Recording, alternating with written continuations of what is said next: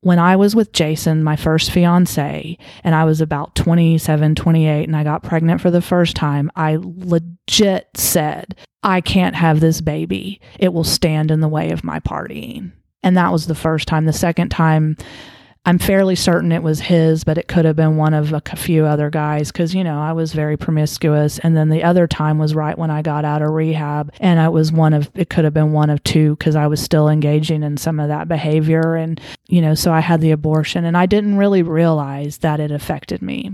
And so when all this stuff came up about 8 years sober and my sponsor had me do this deep sex inventory and then go back through all these old original 8-step lists and address some of this. She goes, have you ever made amends to those unborn children? And I hadn't. And so she had me send them an honest letter. And I wrote these letters to them. And then about a week later, I was at my home group. We have a call-up participation part at the beginning, and I was called up to speak. And I'm standing at the podium. And at the time, there was a member who had a little toddler, and he was antsy. So another woman was walking up and down the side of the room, up and down the aisle, with him on her hip. And I remember looking over there, and I felt the shame literally be pulled out of me. And God removed it. He removed it.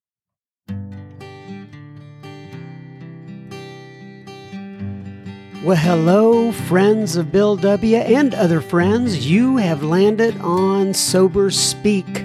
My name is John M. I am an alcoholic, and we are glad you are all here, especially newcomers. Newcomers, that is, both to recovery as a whole and newcomers to this podcast. Sober Speak is a podcast about recovery centered around the 12 steps of Alcoholics Anonymous. My job here on Sober Speak is simple. My job is to provide a platform to the amazing stories of recovery all around us. Consider Sober Speak, if you will, your meeting between meetings. Please remember, we do not speak for AA or any 12-step community. We represent only ourselves. We are here to share our experience, strength, and hope with those who wish to come along for the ride. Take what you want and leave the rest at the curb for the trash man to pick up. Well, hello, ladies and gentlemen. That was the voice of Miss Jenny L. that you heard at the beginning of this episode, and you will be hearing so much more from her in just a moment. But first things first here. This episode is brought to you by Miss Christina. Christina went to our website called SoberSpeak.com, clicked on the little yellow PayPal donate tab and made a contribution. Thank you so much, Miss Christina, for your generous contribution. This episode is for you. So I, ladies and gentlemen, will be the host, or excuse me, not the host, but I will be the chairperson for this here meeting between meetings, and I am truly honored and privileged to be serving all of you listening in. I sure do appreciate you tuning in. And just keep in mind, if you want to join our secret Facebook page, you can send me your email associated with your Facebook group, with your Facebook account to John, John, at SoberSpeak.com, and I will send you an invite and be more than happy to add you in. If you want to follow me on Instagram, I'm at SoberSpeak, all one word, and you can look me up there. I read all my DMs. I like sounding very hip, I guess, and saying DM. Nonetheless, how was your week? Mine was absolutely fantastic. This one was. Now, I can tell you, not every week is a fantastic week, but I had a good week this week. We had a Sober Speak live event last week. Brenda J was absolutely out of this world.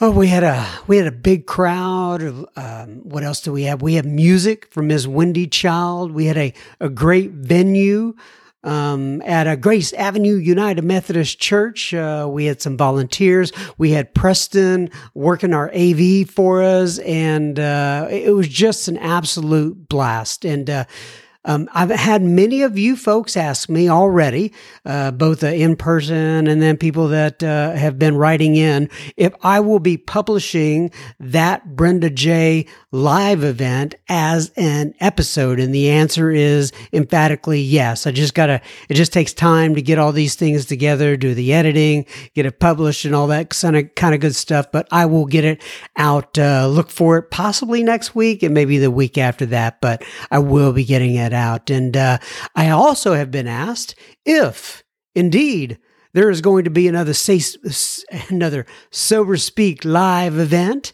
And the answer is yes. I think it's going to be in March. I'm pretty darn sure it is, but let me get my ducks in a row and I will announce that sometime soon. All right. So this is an email that I get, or actually I receive an email on a consistent basis from Mr. Bill C. And I can't talk today.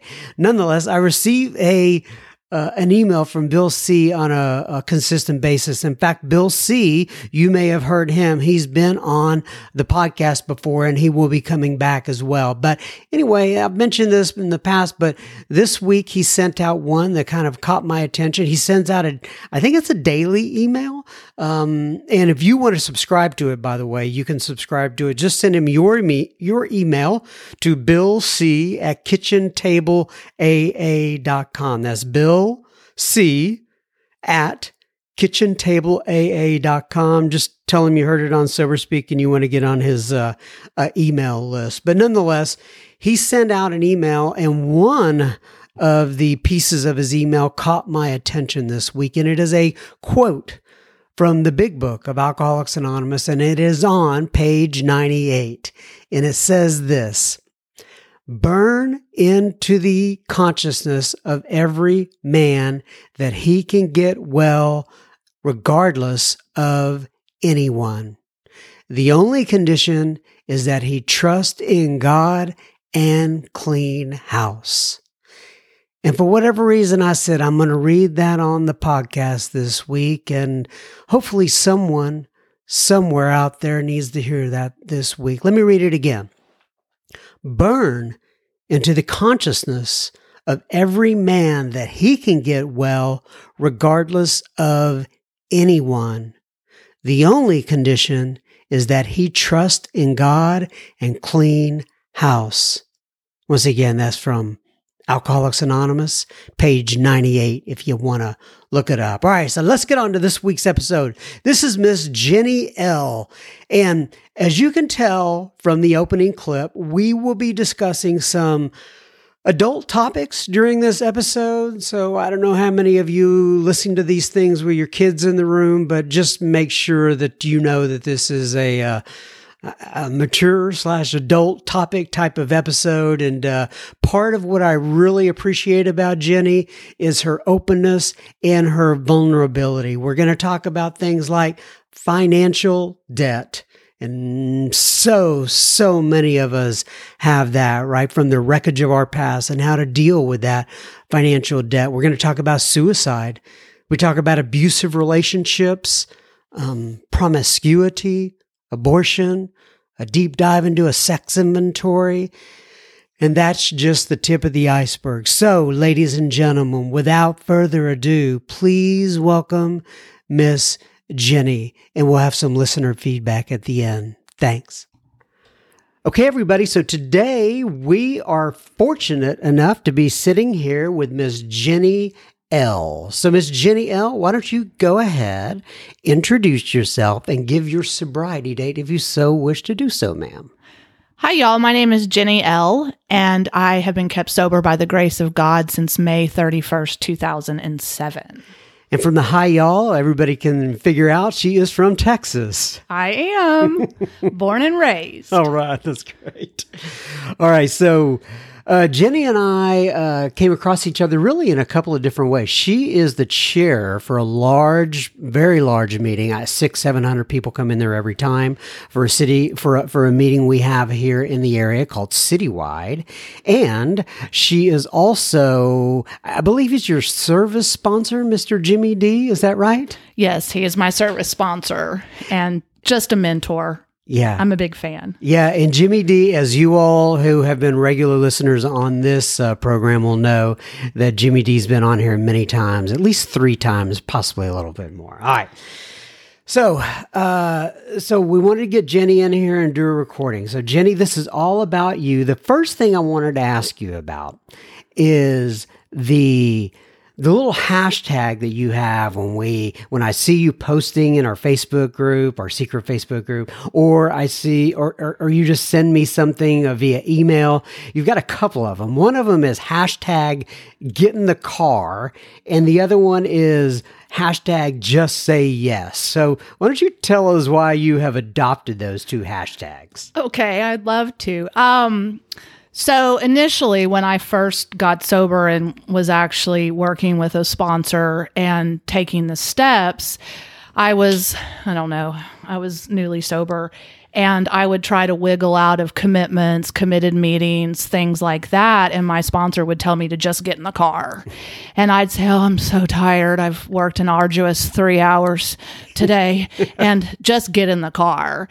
And so that has been basically a principle that I have adopted all along. And then I think I was about 5 years sober, I started doing something that wasn't AA related. It wasn't AA, but it was a financial thing that helped me get out of debt. And I had balked at it and said no and said no and said no. And this guy had said, do it, do it, do it. And finally I was like, fine, okay. And I did it. And I won't really talk about it, but this guy had steps and behavior change, and I've done steps and behavior change. So I did this deal, and it changed my life around money and finances, and I was about $80,000 in debt from financial amends, restitution, all that stuff, and IRS, school loan, blah, blah, blah. So when I did that and it changed it, I was like, oh my God, just say yes. So we never know what saying yes will do and how it will transform our lives. I mean, first of all, obviously with Alcoholics Anonymous, with the 12 steps, with God, but then anything a sponsor suggests, anything that maybe some random person, says, hey, do this deal. And it changed my life around money. And then, of course, now I just hashtag just say yes and hashtag get in the car. And you do get in the car. You go to a lot of events. You're involved in a lot of service. Why don't you talk about that a little bit? Well, I am grateful to that sponsor because that sponsor got me into the book. She got me into service. She got me in the steps, and she got me in the car. And those are the things that I was taught to do from the very beginning that I still practice today.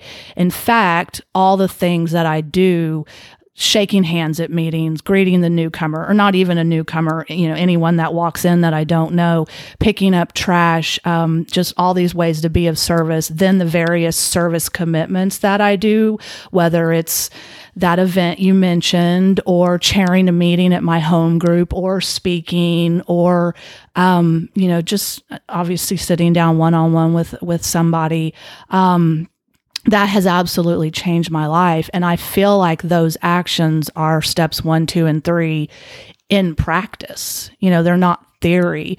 They're what I do. Because you see, I was willing to go to any length for alcohol, and, I accessorized my drinking with a whole bunch of other things. And I walked out of a treatment center in the pouring rain. I, one time was on my way to Louisiana to meet an unsavory character to get, dry goods, we'll just say, that I didn't even particularly like, because I couldn't find anything in Dallas. And talk about willing to go to any length. And so the get in the car and the just say yes is, I did that for alcohol. So I'm going to do it for my program because I don't want to die. And I have this amazing life today because of Alcoholics Anonymous and practicing obviously the 12 steps, the 12 traditions, and the 12 concepts, but also those principles of hashtag just say yes and get in the car. An unsavory character to pick up dry goods. I love that. Yeah, he may or may not have been a murderer. We make great choices. Okay. All right. So, you talked about the great life that you have today through the program of Alcoholics Anonymous. And I've heard bits and pieces of your story. As you know, we come in here, tell what we were like, what happened, and what we are like now. So let's go a little bit back into your history. Let's, where did you grew up here in Texas, right? I did. And so talk to me. I mean, give me a thumbnail sketch of your childhood up into your teen years. Okay, so I grew up in the area that was just hit by the Dallas tornado, 5 days ago, and my parents still live in the same house that I grew up in, and really I came from a good family. My parents are still together. They have their own dysfunctions, but alcoholism runs on both sides of the family tree. It's just further up the chain. But for all intents and purposes, I actually had a really good home life. I was taken care of and loved, and my parents participated in things. In fact, they were at too many things that I wasn't super thrilled about in high school, but I never really felt like I was a part of. All my life, I never really felt like I was good enough. And I heard someone once describe it as an incredible, unsheddable burden of self-consciousness, where everywhere I go, this voice in my head says I'm not enough. And I never felt like I was enough, not pretty enough, not smart enough, not enough. And, never, everyone says not comfortable in my own skin, not participate. I was young for my grades, so I didn't really mature with the kids when they started liking, the opposite sex. I was still kind of young and sort of playing with my Barbies, stuff like that. And so that was more childhood. And I was a big nerd, so I was very active in the high school newspaper, academic decathlon, sports, that kind of stuff. Okay, so take me then up to your teenage years. When did you start to get involved in drugs or alcohol or whatever you want to talk about? So I actually started drinking pretty late for most of us. My first drunk of any consequence, I was actually 17, and I was on a church camping trip, and my boyfriend and another guy had driven up to the campsite later, not in the church van, and we had managed to get some alcohol, and I didn't actually drink it because I was a good girl, but some of the other kids had gotten drunk. And then later we were at a campsite, and some random drunk dude brings us like a bucket of margaritas. And I guess I just decided to drink that at that point. I didn't say yes to the beer, but I drank the margaritas, and I vividly remember having the little white styrofoam cup, and I remember dipping it into the margarita, and I remember the sip because, the margaritas are tasty. I remember what it tasted like, but more than anything, I remember how it made me feel, because I could feel relief, that sense of ease and comfort, but I could breathe all the way to my toes. And I didn't really realize, as I'm sitting at this picnic table with my boyfriend on one side and that friend of ours on the other, and my sister and people I'd known my whole life. And I'm sitting there, just this ball of fear with my shoulders just up against my ears, hunched up, kind of tense and paralyzed because of just anxiety, fear, that, the book talks about the bedevilments, that unmanageability of, all of it. So that was your first drink? Mm-hmm. That was my first drink. And I remember drinking that whole little cup down. And then I remember dipping it into the bucket and drinking it down and dipping it in. And I don't think I let anybody get any of that margarita. And then we were pretty wasted. And then the boyfriend and I decided that we were going to go back down to our tent to have sex, like you do. And it was probably not the greatest of ideas, because the church counselor's tent was right across the way from where our tent was. It was also probably not a great idea because my mother works at that church. But we decided that we were going to do that, and I tried to get up from the table, and I kind of sat back down real fast because I was very wasted.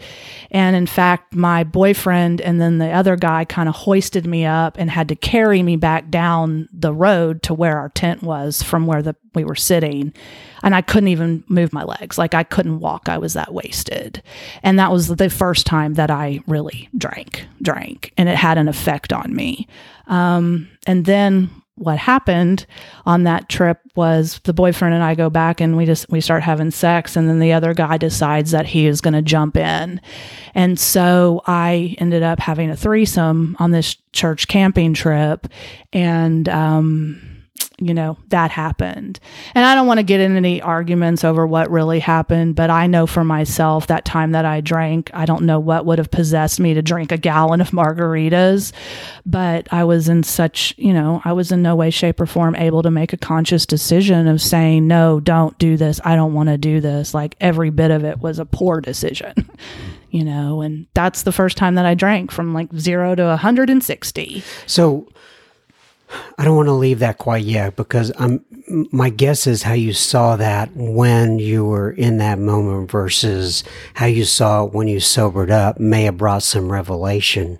Is there anything that came out of that once you sobered up and thinking about that entire first drink? Not really, other than just wow. I think really for me it solidifies the nature of the allergy, because what would possibly possess me to have that little tiny cup and then drink all that much, like the first time that I drank. Years later, when I was doing some deeper work around like a sex inventory, about 8 years sober, it was brought up that that guy raped me. I don't, possibly, yes, but I don't really look at that. I just want to look at what happens to me and my choices when I put alcohol in my body. And back then, I had to mask that with rock on. I chose to have a threesome on a church camping trip, but deep inside, I was full of guilt. I was full of shame. My parents found out about it. There was a huge meeting at the church with all the parents, all the staff, and, humiliation. Right. For me and my family. What do you remember about that meeting? I mean, for you inside is what I'm getting at. Just feeling awful, but then also feeling mad at my friends who were also drinking, because remember, they had beer, and they were also, they called it, heen and sheen. So guys sleeping in the tents with the girls. I mean, nobody else did what I did, but they certainly had engaged in behaviors. And, one of my friends, her mom thought she was a saint. And, I remember being mad about that. Like, hey, what about you? Well, so here's what strikes me is we're barely into your story, and you've already talked about two major things that alcoholics deal with when they get sober. Number one is finances, and what am I going to do with these finances? And the other is sex inventory, and looking at my part, and where was, and it can get very complicated, right? And so, and that proves to me, though, you're doing the work, right? And this is what will scare people away sometimes, is that I don't want to look at that. Oh, yeah. And I know, even in my sobriety, when later on in, about 8 years, I already mentioned doing some deeper work around some shame that was coming up, and it had really started bubbling to the surface. And at my former home group, now I forgot to mention, my home group is the Chicago group of Alcoholics Anonymous in Dallas, Texas. We meet on Wednesday nights at 7 p.m. and it's the best home group in the whole wide world. And I also have a sponsor, and she has a sponsor who has a sponsor who has a sponsor, and that's as far up the chain I know. And then I also sponsor women, and some of them sponsor women. Anyway, there's my spiel on that. Oh my gosh, and now I've totally derailed about where I was going with that train of thought. 8 years. Oh yeah. So I was doing some deeper work because the shame from all the stuff that I had done in my past was starting to come up, and I started talking about it at my former home group and with women, but also at my former home group was a gentleman who I had prostituted myself with. And so he was still treating me like a prostitute. And I'm 8 years sober by this point. I'm totally a transformed person. I'm married, like that doesn't matter, but he was still abusive to me in my safe place. But what I look at him now as was spiritual sandpaper to get that stuff as it was coming up, to really just be willing to face it. And, I firmly believe in the quote on page 124 about how, our dark past becomes our greatest asset. And if we're willing to turn the past into good account and, rectify our errors, then, and then help people, like cling to the thought that in God's hands, the dark past is the greatest possession you have, the key to life and happiness for others. With it, you can avert death and misery for them. And I'm willing to face this stuff. And a lot of people told me, no, don't look that way. There's a quote in the literature about that where our pride or ego says, don't look that way. And I have to, because I will die. I will die. I am an alcoholic to the core. And I don't want to live the way that I was living or feel the way that I was feeling ever again. And so I'm willing to do the work. Absolutely. And share about it. Right. God bless you. I love your vulnerability. And thank you. Yeah. Gosh. Okay. So there's the first drink. There's the meeting at the church. And I can tell some things happen between that meeting at the church and when you got sober, right? A few things. Just a few.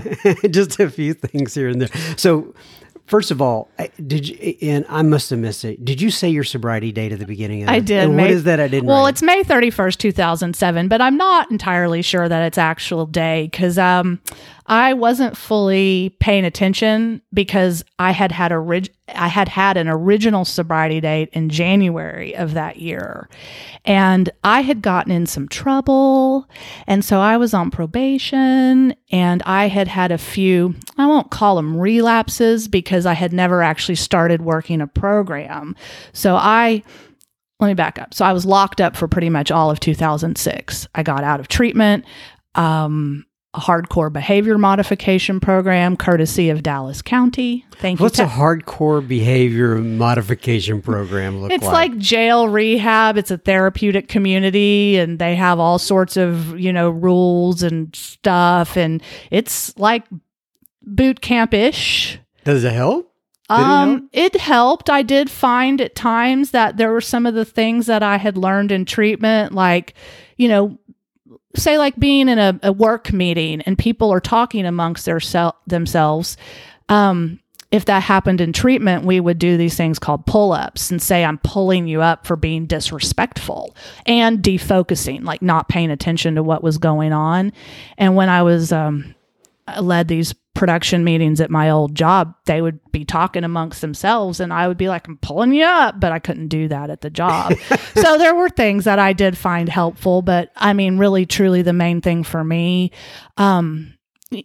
was the fact that people came in from Alcoholics Anonymous and carried the message and started explaining the doctor's opinion in English I understood and started walking me through that so that I could start learning about alcoholism. Now, it wasn't enough for my step one moment, which came later, and you were asking me what my sobriety date was, and I said I didn't know because I had that original sobriety date in January, but I had experimented from when I got out of treatment on December 12th, 2006.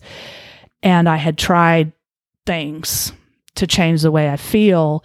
And so in January, first sobriety date, but I didn't have a program, didn't have a God, didn't have a sponsor, was not doing anything. I was just, white knuckling it or trying to do things on my own. And then in May of that year, I had my little lame last hurrah, but it was a full-on step one surrender. Okay, so I want to bring up something here real quick. I am looking at you brought over some pictures that are very actually disturbing. They're kind of tough to look at. Those are some pictures of you.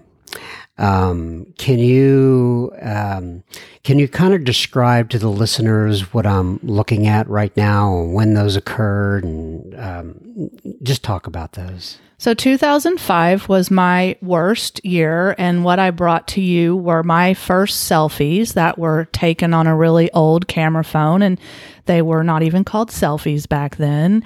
And I took pictures of me after I was beat up by this guy that I was dating, and because I wanted to prove to you how, what he had done to me. And so on my eye socket just under my eye is this huge knot. Like, it's almost like it's so huge to me. It's kind of one of those ones like in a cartoon, like that it's so pronounced. And then my lip is busted and swollen, and my cheek is busted, and swollen, and it's bruised. And one of the pictures that grabs me the most is I just have this absolute vacant look in my eyes. Not on the printout, but when I emailed them to myself so I can see it digitally, there absolutely just is no spark there. The book talks about pitiful and incomprehensible demoralization, and that's absolutely what I was living and feeling. And I had wanted to die. I tried to kill myself numerous times, and nothing worked. Nothing worked. And that look is, there's nothing there.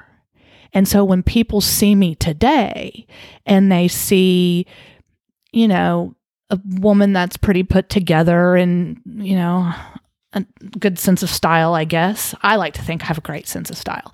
And, but they look at me and they look at that outside stuff. And then of course I think that outside is indicative of the transformation that's happened on the inside. And then they see that inner light and they see that light in my eyes. Bill talked about the light in Ebby's eyes. And, I show them these pictures because sometimes even speaking with depth and weight visually, when you look at someone, you're like, no way. Like, no way did you do that. Like, they just think I'm lying. And then I show the pictures and they're like, oh, whoa. All right, let me take a brief pause here. We will be continuing our conversation with Jenny L. in just a moment. Just a reminder, you are listening to Sober Speak. You can find us on the web at soberspeak.com.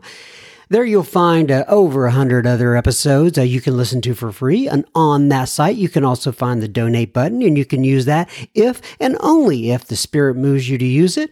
Please keep in mind, this is a podcast funded by you, the listeners. Sober Speak is a self-supporting organization through our own contributions. We are not allied with any sect, denomination, politics, organization, or institution. We do not wish to engage in any controversy, neither endorse nor oppose any cause. This is strictly service work. All right. Now back to Miss Jenny. All right. So you're in some abusive relationships, obviously, at least one. Mm-hmm. You've gone through a suicide attempt. You talked about prostitution. So there's a lot of things going on, obviously. What was the straw that broke the camel's back? I mean, what got you into Alcoholics Anonymous? The straw that broke the camel's back, honestly, was 2 little key bumps of cocaine and the nastiest 40 ounce of alcohol you could, like beer that you could possibly buy with dimes and nickels, because I had no money. That was my last hurrah, and it was really rather lame. But what it was my full-on surrender, because like I said, I had, yes, I'd been in numerous abusive relationships. I have some escapades that landed me in a criminal judicial treatment center. I tore through everybody, my friends, my family, even the low down degenerate criminal friends I had were sick of me. I even dated a coke dealer at one point who sent me home to my mother because he said I had a problem. Oh, that's not good. Yeah, your coke dealer sends you home. Yeah. Here, take her. And none of that worked. I mean, the trips to jail, the abuse, none of those problems that pile up, those consequences, nothing worked to get me to stop. I mean, it was just, it takes what it takes, right? And, someday at the end of May in 2007, when my friend said, hey, do you want to come party? And I said, yes, I do.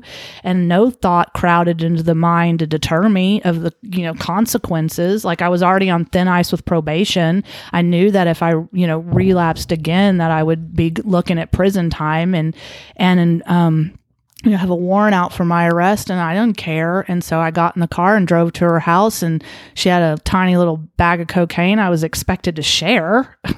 I mean, I did, but, and then that made, it made me need a drink. And I came back to my sober living apartment complex. And by this point, I was living with a guy, of course. And had my last drink in a paper bag in my closet that I bought with dimes and nickels because it's all I could afford.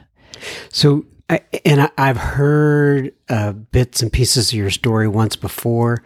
And I remember there was a guy who you chopped up his car or something like that. Yes, I would. Yeah. You wanted me to tell you about that? Yeah. Okay. So I was living in an apartment I couldn't afford and had moved out of another abusive relationship and was barely working. And so, of course, you go get an apartment when you work 4 hours a week. No problem. So anyway, I got evicted from that place, and I had been introduced to a guy by a woman she was not really my best friend. I just used her to buy me alcohol and pizza, and she would loan me money at times so I could buy accessories. And I was in a blackout, and she needed me to buy him accessories one night, and I don't remember meeting him, but he remembered meeting me. Apparently he came back over later, and I was getting evicted, so I needed a place to live, and so he'll do. He had a roof, he had a swimming pool, he had cable. He'd buy my vodka, cigarettes, food if I chose to eat it. And literally this guy made the hair on the back of my neck stand up. And I moved in with him. And we hid my car in the garage so the girl wouldn't know that I was living there. And very quickly that turned very abusive. And he would fling me around like a rag doll and just up and down and hit the walls. And I remember one time I was trying to get away from him, and I was trying to crawl out I think they're transom windows, like skinny windows, like up high by like where the wall and the ceiling are. And I was on a bed and was going to try to dive out the window to get out because he had burglar iron bars on all the doors, and you couldn't get out without a key. And I didn't have a key, and he pulled me off the bed, and I landed like on my elbow, and I'm not a victim. I absolutely put myself in this position, but he was beating me up, and I decided, he'd pull guns on me too. And I decided that I wanted to get back at him. And so I had this brilliant idea, and I ran it by some of my friends, and my criminal degenerate friends said, this is not a good idea. But I wanted what I wanted it, and I wanted to hurt him. And so what I did was I decided that I was going to take his Chevy Tahoe, which I think is like a $40,000 truck. And so it's like a big SUV, and I chopped it, meaning I sold it for parts, and I chopped it for $100, a bag of Cheetos, some Gatorade, and a pack of cigarettes, maybe a Snickers. Oh, yeah. My goodness. So did he find out about this? Well, he did find out about it, and that's why I have a felony for a burglary of habitat for that stunt. In fact, also on that, those charges were that I allegedly crawled in through his doggy door and stole other things. And actually, a girl I knew had done that crime. And one time I was at a nude meeting at my old home group, and she walked in and she told me that it was her. And so I was like, oh my God, thank God. Like that really happened. And like, you're sober, I'm sober. It's all good. That's all my criminal charges. But, yeah, so I got to pay back a Tahoe in restitution. And then actually I also broke into this other guy's house. So I have 2 felony for burglary of habitats. Ooh. And he told me he'd take care of me, and he reneged and wouldn't give me money. So I relieved him of his DVD player and some stuff and pawned it. And I gave him the pawn tickets back. I'm like, what? You can go get your stuff. Duh. But he pressed charges. To me, it's a little funny you were indignant about the doggy door thing when you had actually chopped up his Tahoe, which was the big one. Yeah, exactly. But I'm like, well, like I didn't steal your Dob kit. I mean, really? Like a Dob kit, like your toiletries for travel. Anyway. All right. Okay, so let's jump on forward now then to your entree into Alcoholics Anonymous, and then your time in Alcoholics Anonymous, and what your life has been like, basically how you turned it around is what I'm looking for.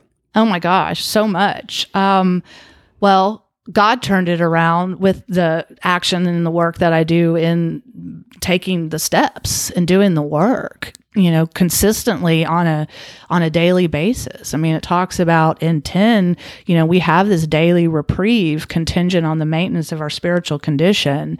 And so, reprieve, I thought that word meant like we have a little break, but really it means a delay of death sentence.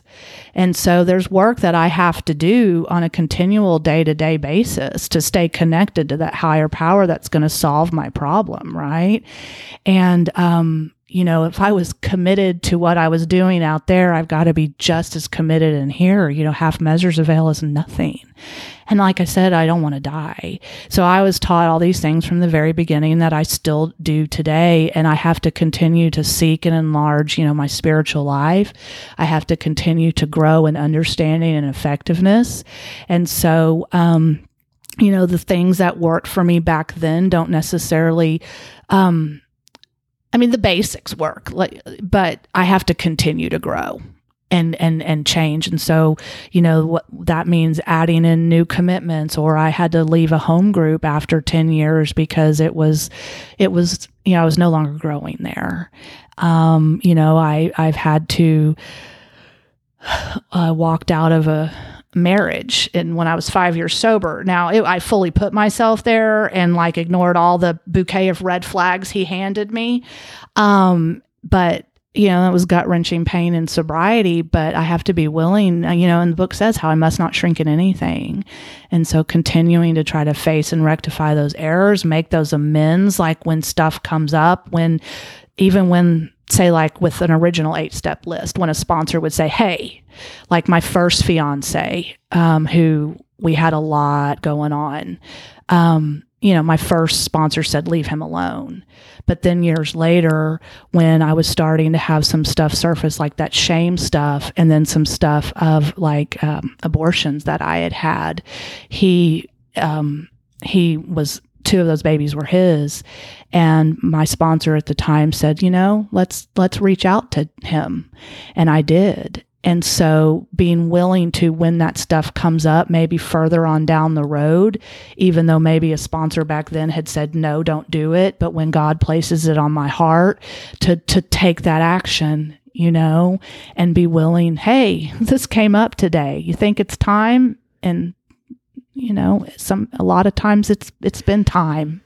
Okay. So sometimes I don't go with my gut and the different questions I have. Sometimes I do. And at this point, what I'm really kind of thinking in the back of my head is this.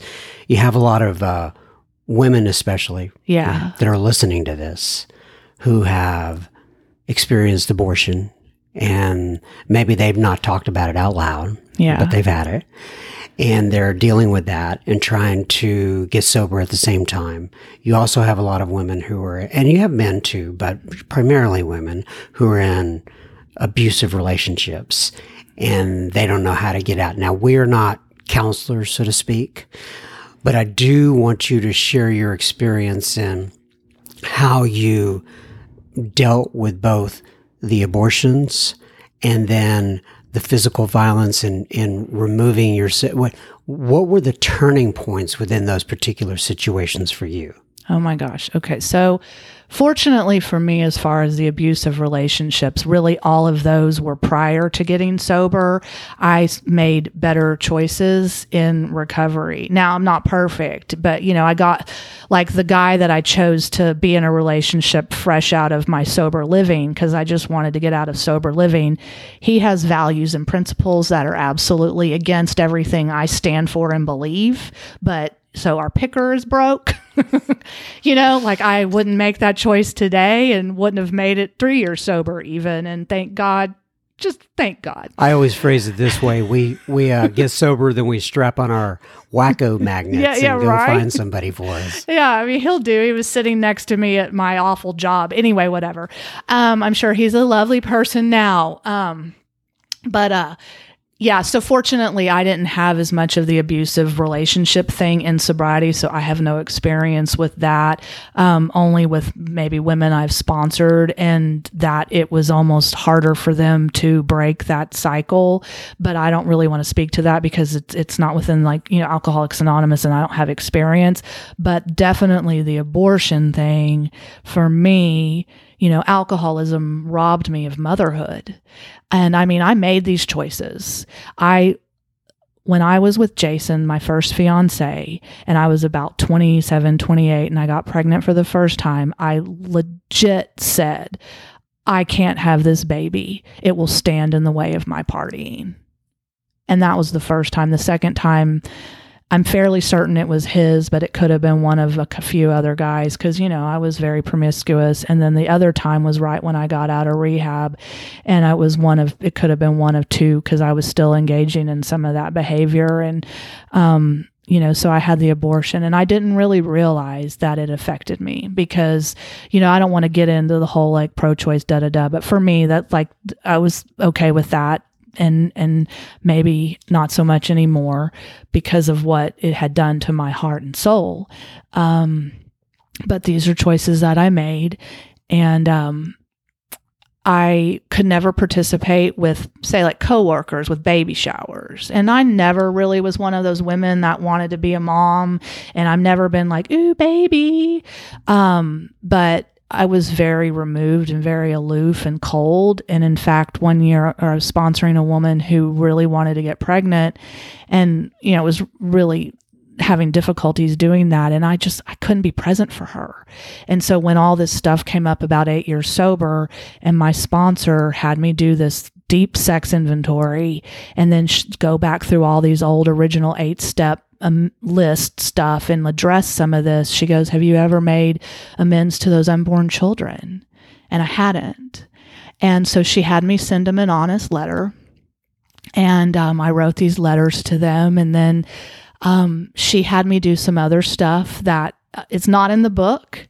And it was amazing as far as a healing kind of deal. And I'm so very grateful to her for that.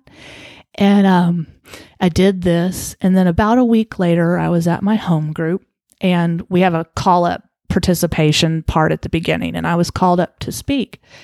And I'm standing at the podium. And at the time, there was a member who had a little toddler.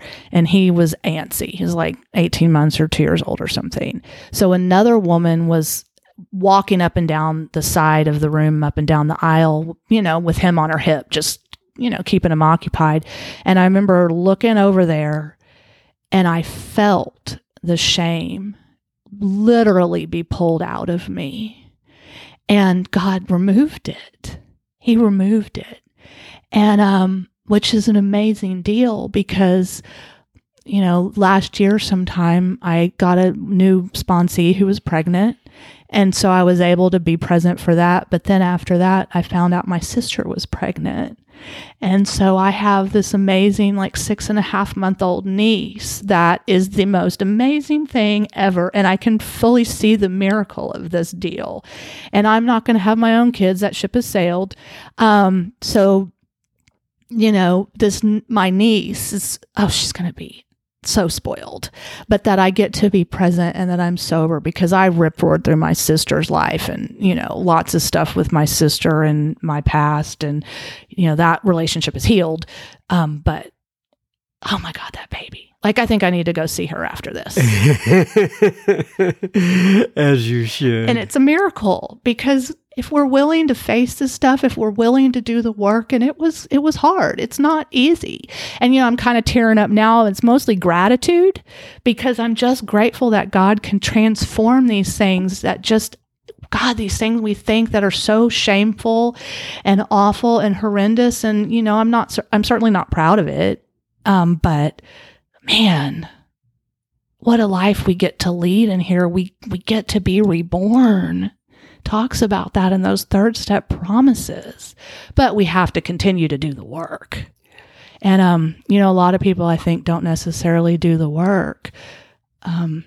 Somebody once talked about that AA is like a banana split. and you can come in and get the banana and a scoop of ice cream, and they're done. And then some people come in and get a banana and a couple scoops of ice cream and maybe chocolate sauce. And they go through the whole gamut of making a banana split. And then some come in and they get the banana and the 3 scoops of ice cream, the 3 sauces, the whipped cream, the nuts, and the cherry on top. And, my wish is everyone gets the cherry on top. But they may just want the banana and a scoop of ice cream. And I got to be okay with that. That's right. I want the cherry. Me too. I have it, I think. While you were talking there, it made me think of that line from the promises. It says, are these extravagant promises? We think not. They are being fulfilled among us, sometimes slowly, sometimes quickly, but they are there for us. Okay, so I know that you were interested in reading from, I believe, page 100 as we started to wrap this up. Is there anything else you want to say, though, before we actually go on to page 100? Oh, my goodness. I mean, just do the work. Take the steps, A really good friend of mine, his sponsor says to avail yourself of everything that Alcoholics Anonymous has to offer. And, I had learned the just say yes thing. And so to continue to seek and grow, to do these commitments, to be of service in your home group, to reach your hand out to someone, because you never know who you're going to impact. When someone asks you to speak, do it. Even though you might be terrified, just walk through that fear. I ended up getting to speak at that citywide meeting 2 years ago in the very room that was like the shame of that church camping trip. That's where they had those same meetings. Yes. Wow. Yeah. And I mean, God's got jokes. It was the same day as I was arrested in 2006, February 11th, ha ha. And, so just don't sell yourself short. Like if you ask for help, get a sponsor, do what they say. They're not suggestions. Just do it. And then, continue to grow and it can look like if we're living right, and maybe going to work and not stealing from our jobs and stuff, we might be able to start having nice things. And it can look like that's the solution for Alcoholics Anonymous or, for alcoholism, but it's not. And so to just continue to be, committed and consistent and do this deal. And then you just never know what can happen. You never know. And I think that really leads into this promise. You mentioned the 9-step promises, and those were certainly the ones that I saw at my first outside meeting when I was in treatment. And they're obviously the ones that are on the wall so many places, but oh my gosh, there's 150 in this book. I mean, there's awesome ones. And this one is the one that I love the most. And a man that was very important to me, who's no longer with us, he had kind of read it once and it stuck. And, I'd love to wrap up with it. That'd be great. It's on page 100 in Working with Others. And it says that both you and the new man must walk day by day in the path of spiritual progress. If you persist, remarkable things will happen. When we look back, we realize that the things which came to us when we put ourselves in God's hands were better than anything we could have planned. Follow the dictates of a higher power, and you will presently live in a new and wonderful world, no matter what your present circumstances. And that is an amazing promise if you do the work. And we're just walking, hand in hand, shoulder to shoulder, walking each other home in here. And it's a really amazing, amazing deal. And I'm so grateful to be here and be a sober member of Alcoholics Anonymous. And thank you for having me on your show. Thank you so much for coming over, Jenny. I appreciate it. I know a lot of people are going to be blessed by this. And you've made my day. When I start these things, I pray that we can grow closer to God and we can grow closer to each other. And I can tell you for me, both those goals were accomplished today. Well, awesome. All right. You take care. And thanks again, Jenny. Bye-bye. Thanks. Thank you, Miss Jenny, for coming in here to record your story. It is much appreciated, and I love that passage that Jenny read from the Big Book as she was wrapping up the episode. And just in case you didn't catch the page number on that, that is page 100 in the Big Book if you want to go look that up for yourself. So anyway, thanks again, Miss Jenny. All right, now on to a little bit of listener feedback. And Ray actually left me a voicemail. And the way he did that is he paused his device, and there is a link in the show notes that says leave a message. And that comes directly to me.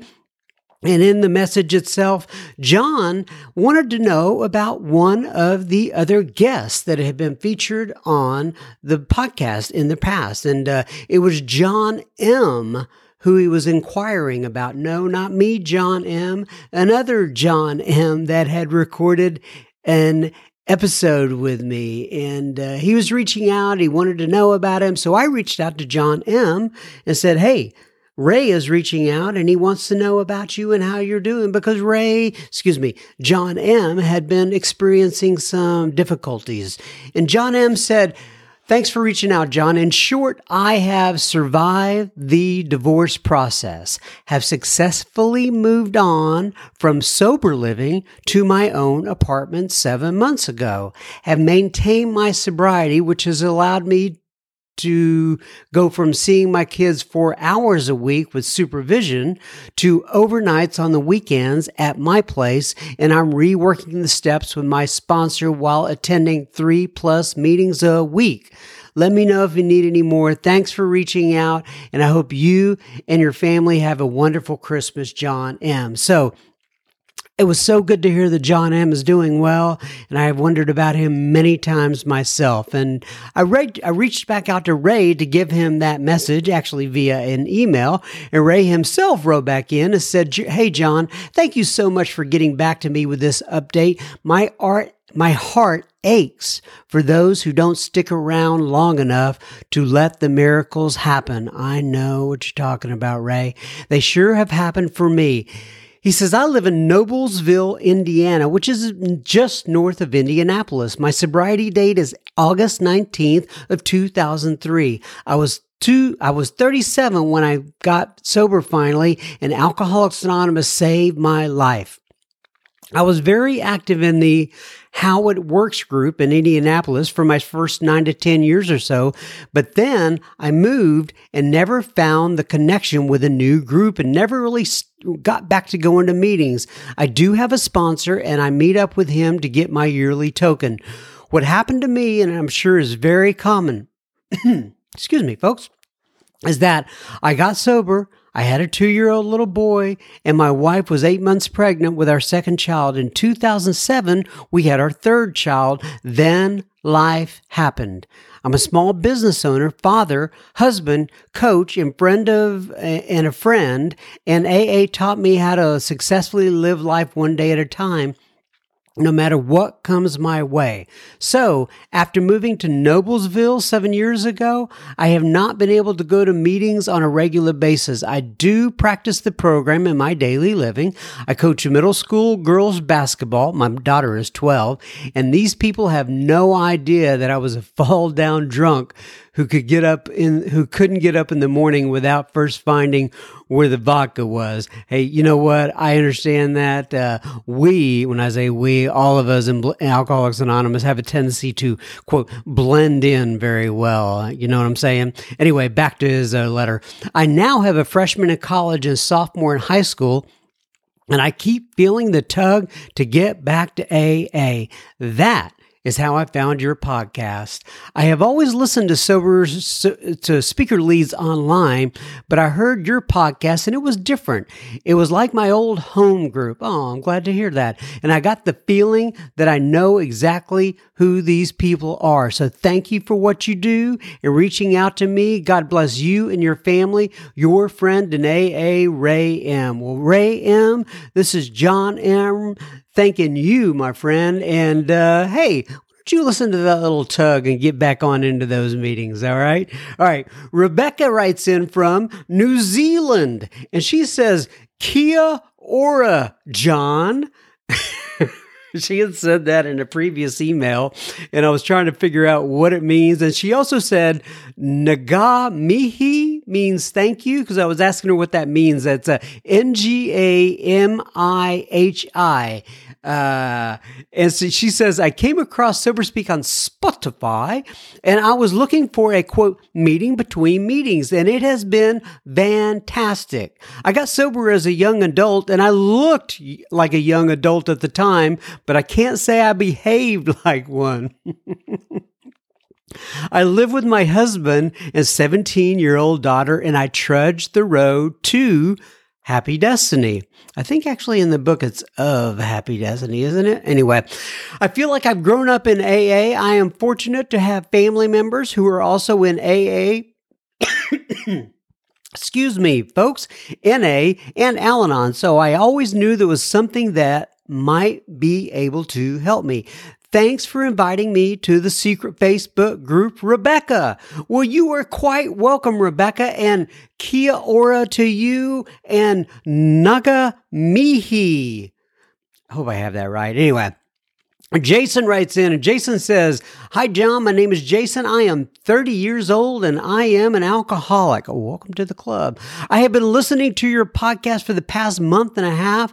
I am early on my road to recovery. I have a home group, and I have a sponsor, and I have been working the steps since the beginning of September, and I am I'm in an outpatient treatment program. Can I please get into your super secret Facebook group? My email is such and such. Well, Jason, as you know, we got you that invite, and I'm so glad you're there. And just in case I can't remember if I mentioned this on the beginning of this episode or not, but if you, ladies and gentlemen, would like to join the super secret Facebook group, by the way, Dave came up with that name, super secret. If you'd like to join it, send me your email associated with your Facebook account to johngeorgian@soberspeak.com. All right. Abby writes in from the United Kingdom. She says, Hi, John. I received the invite, and she says you received the invite to the Secret Super Facebook group as well. And I have accepted. Thank you. I am from Worcestershire. Yeah, Worcestershire. Is that now? I wonder if this is where that steak sauce came from. That not steak sauce, but yeah, steak seasoning or whatever it is, or just Worcestershire sauce. But anyway, she says I'm from Worcestershire, and I am thoroughly fed up with alcohol playing a large part in my thoughts. And a detrimental part in my health. I have planned to cut down for a long time, but just cannot quite manage it. So I am hoping to give it up completely now. I find online groups so good for sharing thoughts and experiences with others. SoberSpeak came up in someone's recommendation from a web search, and then I found the front page of the Facebook group stating it was a secret group. Thanks for adding me in there. Well, you're welcome, Abby. And I look forward to contributing to the group. Kind regards, Abby. Well, you're quite welcome, Abby. I hope you make it to some meetings here eventually, too. That would be fantastic. Let me know if you have any questions in that regard. All right. Stevie writes in. He says, excuse me. She says, my apologies. Hi, John. This is Stevie. My husband and I came into the program in March of 2016 after over 20 years together. Our sobriety dates are 4 years apart, and we have our own separate individual AA programs. It does make talking to another alcoholic very easy to do every day when you live with one. Yes, it does. We live in Denton, Texas, which is right down the street from me, folks, and we call the Friendship Group our home. Well, shout out to the Friendship Group. In fact, I just recently told my story there. But anyway, she says, Millie H., who I know, I love Millie H., is my grand sponsor and shared with us the information for the SoberSpeak live meeting in Frisco with Jimmy D. Since then, I have been listening to SoberSpeak podcasts on a regular basis between meetings, and we just saw Brenda J. live. Oh, that's this last week on 12/6/19. Well, I'm so glad you were able to be there for both live events. Anyway, She says, both Jimmy D and Brenda are fantastic. I do have to agree, Miss Stevie. And she says, I realize that my favorite speaker is always the most recent one I listen to because I always find something in their experience, strength, and hope to relate to and to incorporate them into my program. Thank you for what you do, John. God bless you, Stevie C. Well, thank you, Miss Stevie. I appreciate it. I appreciate you and your husband coming to the live events. Matt writes in and he says, that Jerry J tape that you reposted is amazing. What an incredible talk. I have shared it with many others. Thank you for making it available. Need more like that from the archives of AA Classics. Thanks. Well, you are quite welcome, Matt. I'm glad you enjoyed that. And just so you know, if anybody else is looking for that one, in our catalog is called Jerry J. Texas Lawyer Finds a Way Out. Ella writes in and she says, Hi, John. My name is Ella C. and I am an alcoholic. I have been in the program of AA since April 27th of 2015. I love the Sober Speak podcast, and I'm so grateful to have found it. Thanks for all you do to provide these stories. I would like to be added also to the super secret Facebook group. Thank you again. Kind regards, Ella. As you know, Ella, we got that invite out to you, and I'm so glad you were able to join. Okay, now Christina DM'd me on the IG. Now, for those of you who may not be able to pick that up, who aren't as cool as I am, that means that Ella sent me a direct message in the Instagram app. Pretty cool sounding right there, huh, don't you think? Anyway, she says, thank you, John. I wanted to message you because your podcast has helped me a lot. I listened to it in Colombia when it wasn't easy to get to a meeting, and my parents, well, by the way, I just kind of partake in something called Colombian a long time ago, but that's another point. But anyway, she says, when it wasn't easy to get to the meetings, and my parents actually listened to some of the episodes, and it helped them understand a little bit more about the program. Oh, that's great. I really love the episodes with Arlena A. and Brenda J. The quote, God loves me and everything is going to be okay quote has gotten me through many moments in my year of sobriety. And that is from Arlena A. Well, thank you. I'm so glad, Christina, that you got to listen to both those episodes and the others. And thank you so much for writing into me, for DMing me on the IG. All right, everybody. That is another episode. Down the drain? Is that how we put it? Another episode in the books. That probably sounds better. Down the drain sounds a little bit, I don't know, like final, I don't know, just doesn't sound as great. So I'll quit talking now. Love you guys. I'll probably be back next week. Like I always say, 1 week at a time. God bless you. Love you. And feel free to reach out to me at any time you would like and give any kind of feedback you would like. I'm at John, John, at soberspeak.com. Or obviously you can find me on Instagram at soberspeak, all one word.